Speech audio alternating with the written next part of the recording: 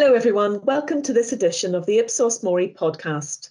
Today we're going to focus specifically on the most recent data that we've collected across 28 countries globally, asking the general public about their perceptions of how COVID-19 has impacted on children and young people, on their education, their well-being, their life opportunities, and also just reflecting with some experts on whether what the public think is actually aligned with what their on-the-ground knowledge is of the impact on children and young people.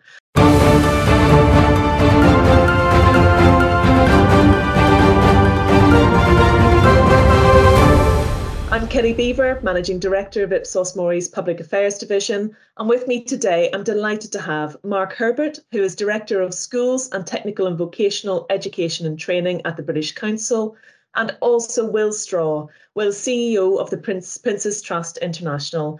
Thanks to both of you for joining today. It's brilliant to have you here to talk through this data with us and what it really means. So firstly, Mark, do you just want to say a little bit about the British Council and your role within it?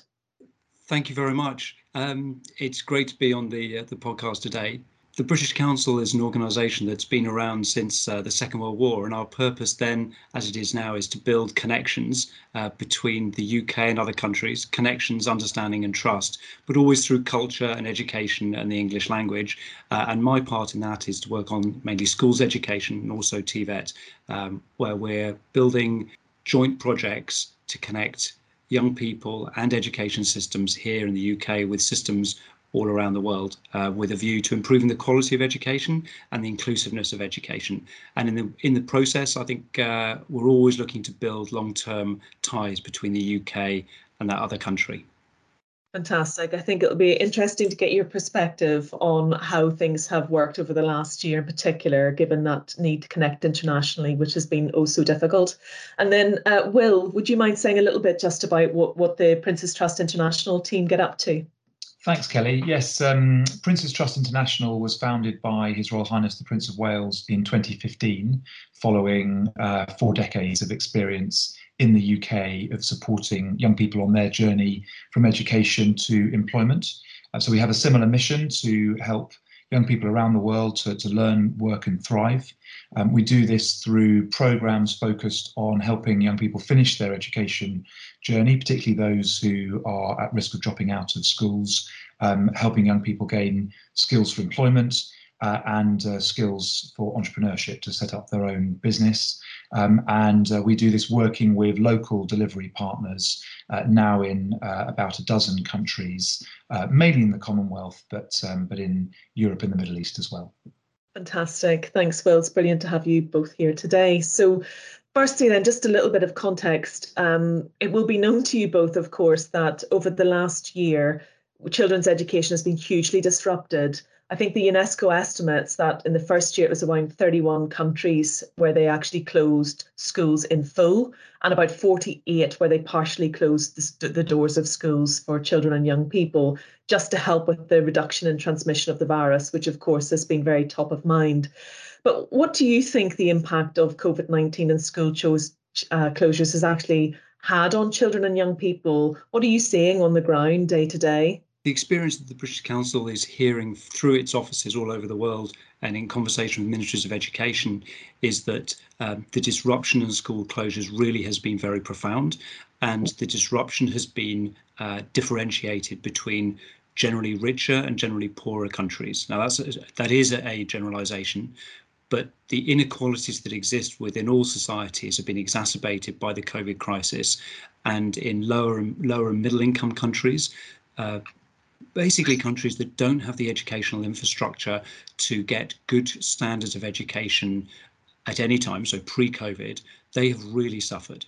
And they've suffered particularly in rural areas where internet connectivity is poorer, where the availability of devices to connect and school from home have simply just been unavailable. So that's limited just the physical connectivity between children and their schools, but also in those systems, the teachers are often less used to using technology anyway, and therefore any attempt to teach remotely has generally not been successful. Now there have been some real breakthrough innovations albeit forced upon us, but breakthrough innovations in some of those countries, teaching through TV, teaching through radio that can reach all parts of a country. But nevertheless, I think what we're seeing is more marginalised, less wealthy children suffering the most in the education systems and countries around the world. And also some of those consequences are really profound and long lasting. Those children will not be in many cases able to get back into school. Some will be leaving school and not returning, and more often than not it's girls that are disproportionately affected, and also other marginalised groups like children with disabilities. So we're going to see the echoes of the COVID crisis affecting education for years and years to come.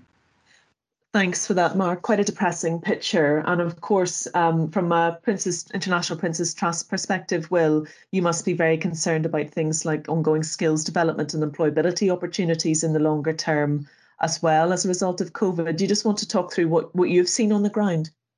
Absolutely. No, I echo everything that Mark said. And just to put this in context, UNICEF's estimate is it's 1.6 billion children at the peak of the pandemic were out of school. And even just a few months ago, around half of those hadn't returned. And as Mark says, I think the major worry as we see school closures continuing in many countries around the world is the long-term scarring effects, both from those children who will never return to school and may find themselves as Mark alluded to, in child labour or even child marriage, but also those children who will eventually return to school but may not be able to catch up from the lost education and lost learning, and that is likely to have a profound impact for years to come.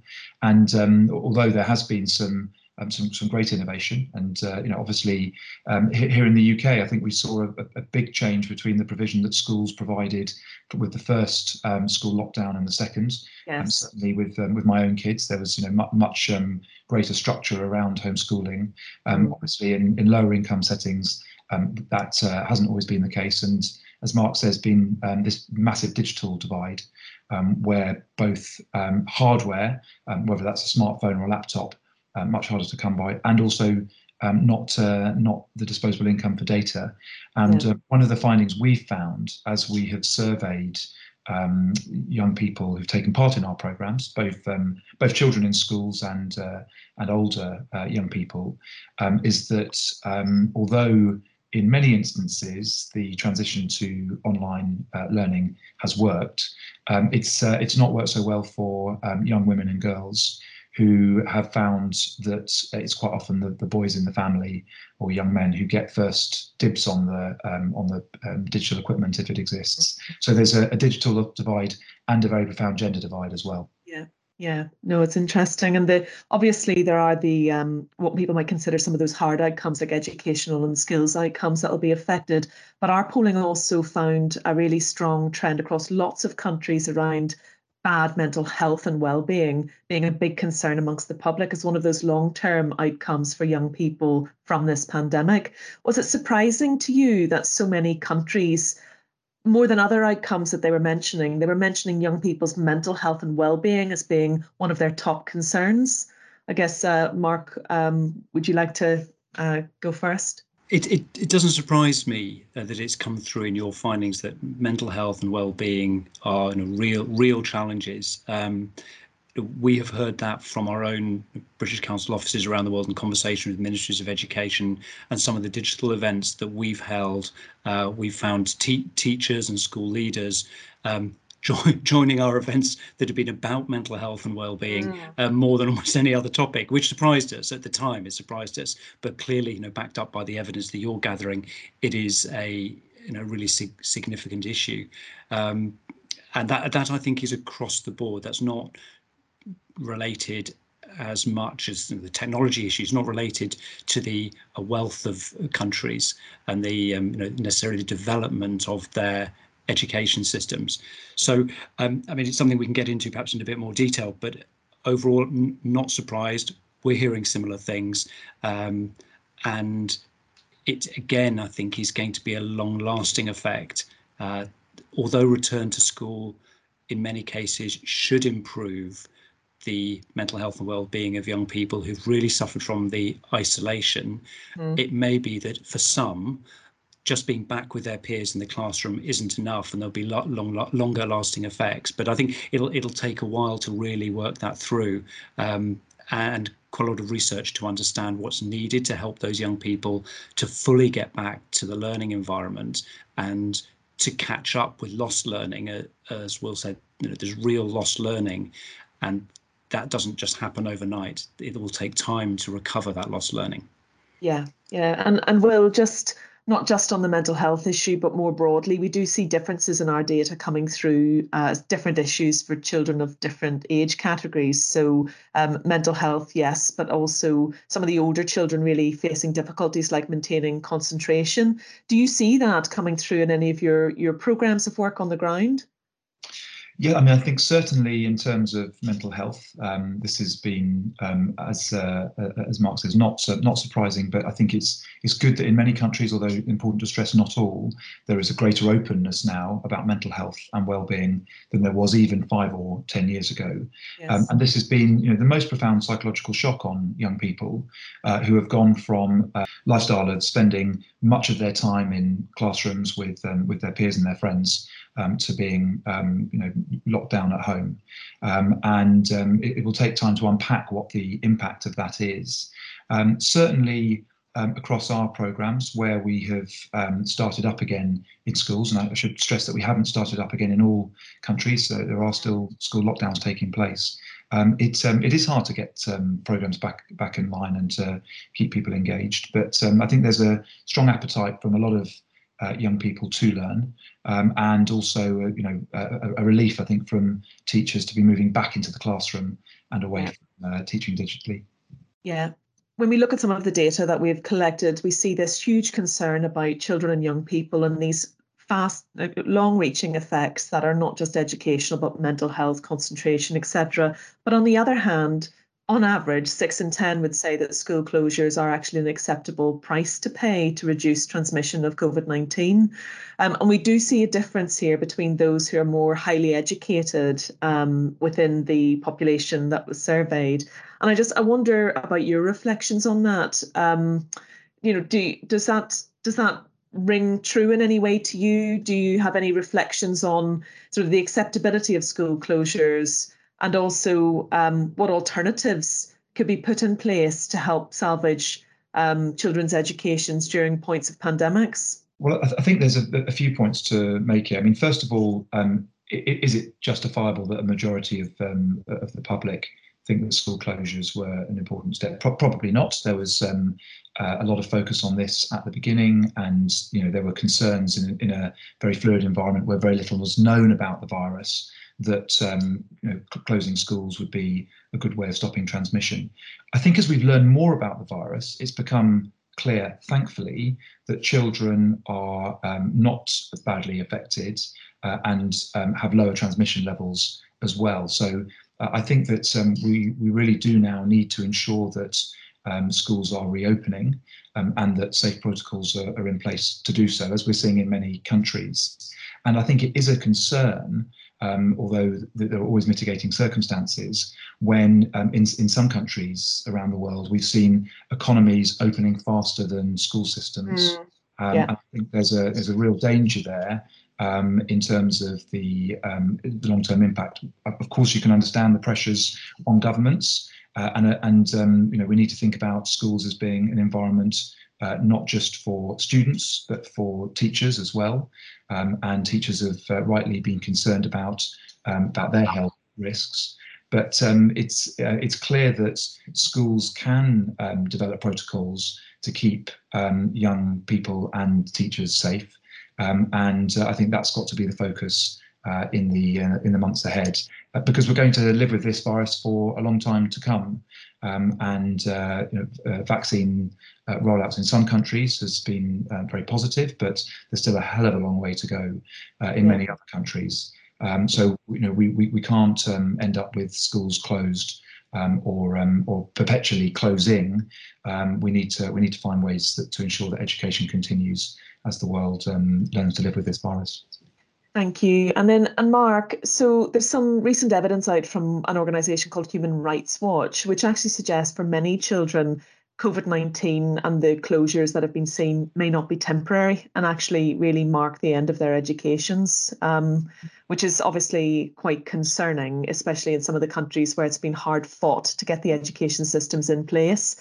And I just to get your view a little bit on my previous question about the alternatives to lockdowns, but also some reflections on what really needs to be done to ensure that access to education is improved and we don't go backwards. So on the first point about closures, like Will, I think at the time it was very difficult to know quite what's the right thing to do. The world, including education systems, was learning fast about what was the best way to control the pandemic, and closures seemed an obvious way of addressing it, not least for minimising transmission, but also protecting children. So I think that was probably necessary and understandable at the time. Moving past that now is clearly essential.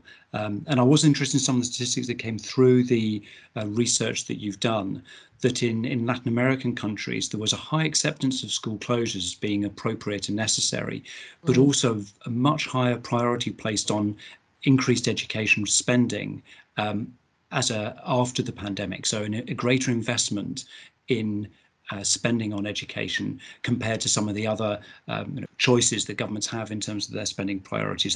What was also interesting was that higher income countries and those with actually very high performing education systems, Singapore, South Korea, Japan stood out to me. They're only roughly 10% of respondents saw education investment as a priority post-pandemic.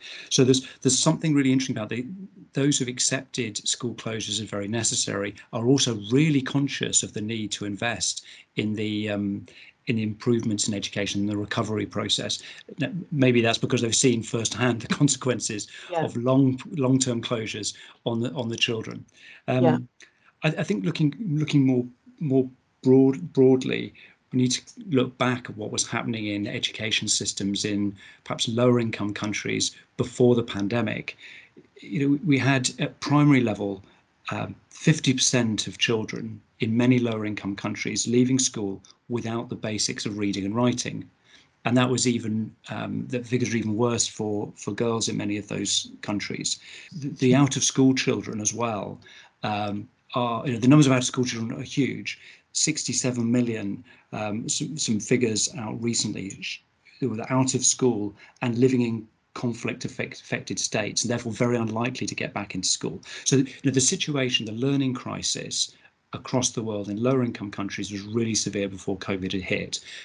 And now we've probably been put back somewhere between 10 and 20 years in terms of our progress towards the objectives set out in the Sustainable Development Goals. So I know I'm sounding a bit downbeat here because those figures are particularly startling, and the trajectory for improvement is is going to be particularly hard in those lower income countries.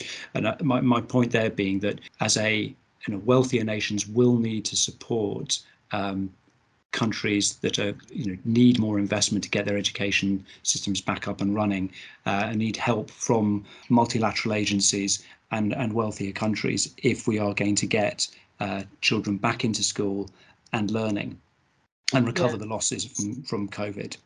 Yeah. Well, I'll come back to that because we've also looked at public attitudes to overseas aid spending, and I don't think there'll be any surprises in there, but it's worth us spending time on the podcast reflecting on it. But firstly, I wanted to come to the issue of sort of online resources, digitalisation, etc., because both Prince's Trust International and British Council have programmes which are around digitalisation or giving online resources to teachers to use with pupils. And the research that we've done suggests that around only a third of people see actions related to improving access to things like high-speed internet connections, giving laptops and tablets. That is, it's the second and third most frequently mentioned action on average. So how do you think their expectations is that, do you think the public are in the right sort of sense of direction here with your own understanding around the actions that need to be taken with digital technology, and this thinking about the whole range of countries that you operate across here? In terms of our programs at Prince's Trust International, over the last 18 months, 80% of our delivery has been moved to virtual delivery because of the pandemic. But in addition to that, for a number of years, we've been providing digital literacy skills and also developing our own digital content. So I think this is the direction of travel. We will certainly want to return to face-to-face learning where we can, but we may, in many instances, have a blended offer where the core of our programme delivery is face-to-face, but there are digital elements so that people can pick up the programme in their own time.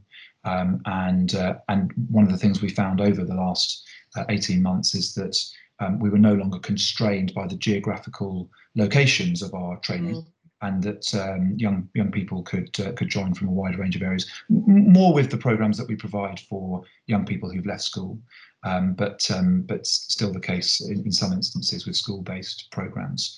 What that very evidently entails is that in higher income countries or in higher income parts of low income countries where there is decent connectivity and hardware, this is going to continue to work. But there are many settings where it doesn't at the moment because of those two factors. So investment in digital infrastructure and the provision of laptops and smartphone use for young people is absolutely essential and going to become increasingly important. But we must remember as well that it's not good enough just to give a young person access. They need to get the skills to use it as well.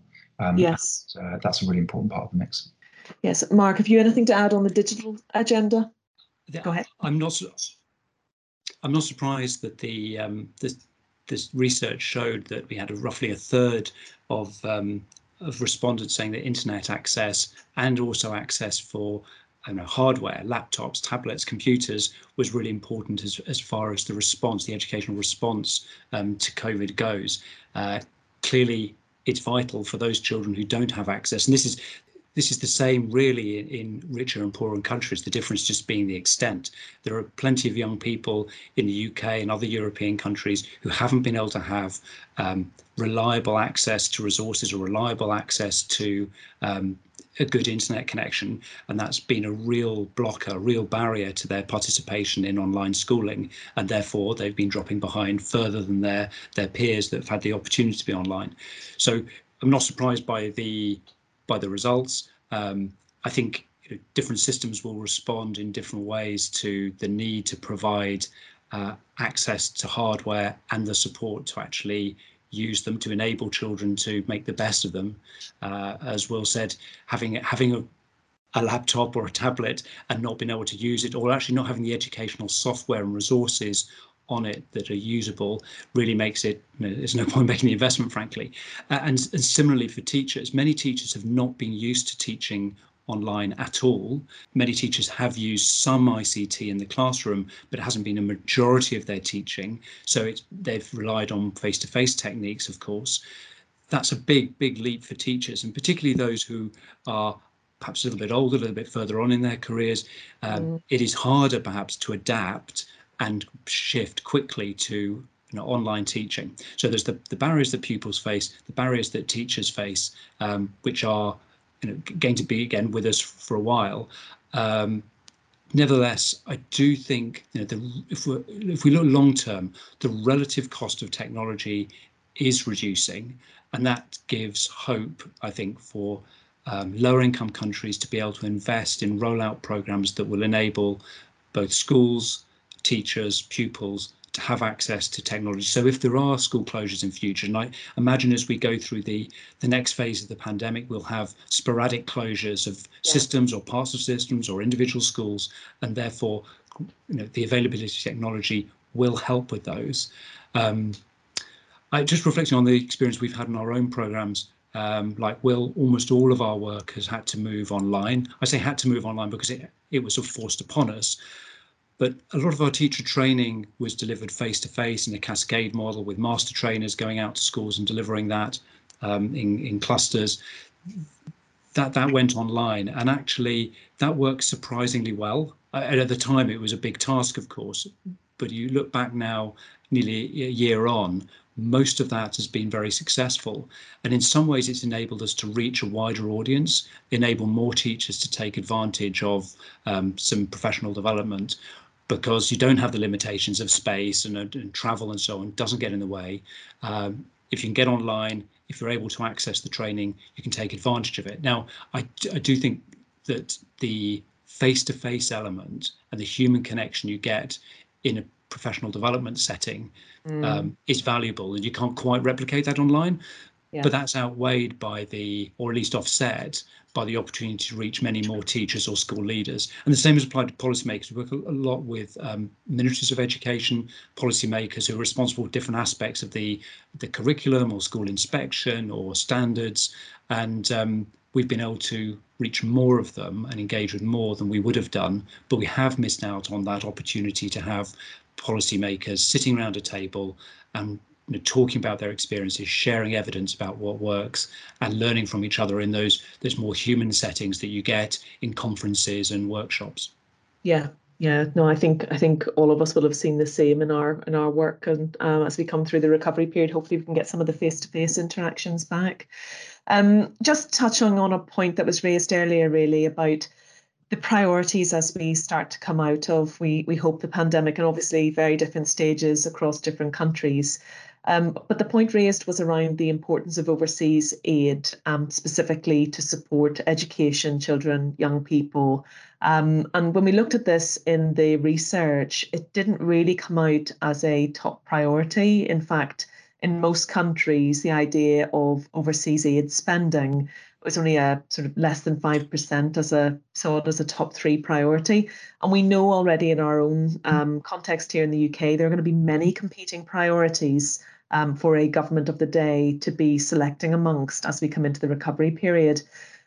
Just your own thinking really on that kind of setting, that kind of the spending in the context of how aid, and specifically aid around education, is going to be prioritised in this pandemic, and what really can be what can be done in that kind of context, and what would be the challenges. So whoever wants to take that one first, that's a tricky one. So firstly, looking at the results from your research, we saw 58% of respondents saying that public healthcare, investment in healthcare, was critically important after the pandemic, and that's, I think, not a surprise.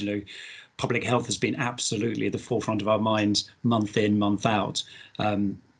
And overseas development and looking beyond one's borders is I think almost inevitably a lower priority, and that probably reflects trends in public attitudes even before the pandemic, that overseas development, while being seen as important, never quite makes it to the top of the agenda in terms of public spending, because there are so many other priorities domestically.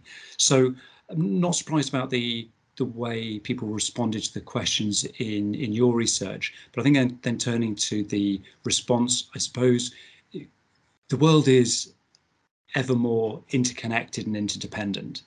So if countries around the world that we work with, collaborate with, and are our partners one way or the other, are unable to make progress, or unable to make as much progress in their own education system development, which affects the lives of course, all their citizens, but also the long-term prosperity of those nations. If we're not able to find ways to support them in their progress, then we will suffer as much as that. Well, not maybe as much, but we will suffer as well as they will suffer. So in an interconnected world, a rising tide in terms of the quality of education, access to education, floats all boats. All young people will benefit around the world if educational quality is improved around the world. Now, that's very difficult to get the public commitment to long-term spending in development aid, and particularly in education. But nevertheless, the UK's FCDO has recently published a plan for girls' education, which makes very clear that it is in everyone's interest to invest in improved education for girls and boys around the world. So it's in the national interest of the UK, as well as it naturally being in the interest of the countries that we are working with. Thanks, Mark. Thank you. I agree. It's going to be getting that up the priority list. And I guess, Will, so you're funded as an organisation in quite a different way, so less linked in with sort of national funding agendas around overseas development aid. What's your take on all of this? Yes, that's right. We don't have any government funding. Our funding is from philanthropy and corporate philanthropy. I think, first of all, like Mark, I'm not surprised by these findings. I would have been surprised if there'd been an increase in support for development spending. And as Mark said, it's always been a lower priority. But governments need to balance public opinion with what's in the economic interest and also what's in the moral interest. And I think there are strong arguments in both areas. Mark's very eloquently set out what the economic interests are for the UK and other rich countries to continue investing in the education of poorer countries. But I think with an aim of helping those countries to develop their education systems, ensure that more children are leaving school with the right skills and able to fulfill their potential and become economic actors in their economies, so that spending of that kind wouldn't need to come from overseas in the future, but could come from domestic sources. So there's a virtual circle here as well. There is also a moral case. The world, UN member states have signed up to the Sustainable Development Goals, which includes a goal around quality education. We all have to play our part in that. So I think it is right that governments continue to spend what is actually a very small proportion of overall national income. In the UK, it's obviously fallen a bit recently, but is less than a penny in the pound of national income. So it's important that these investments continue to be made in the future. Thank you both, and thank you for taking the time to go through the data and how it compares to what you're actually seeing on the ground. Just to say, this research was undertaken in order to recognise World Youth Skills Day, which was established back in 2014, which is about celebrating the strategic importance of equipping young people with skills for employment, decent work and entrepreneurship, which has never been more important than it is today as we start to come out, we hope, of the COVID-19 pandemic. So many thanks to Mark and many thanks to Will for their time today. And you can find all of this research, of course, on the Ipsos Mori website page. Thanks for listening.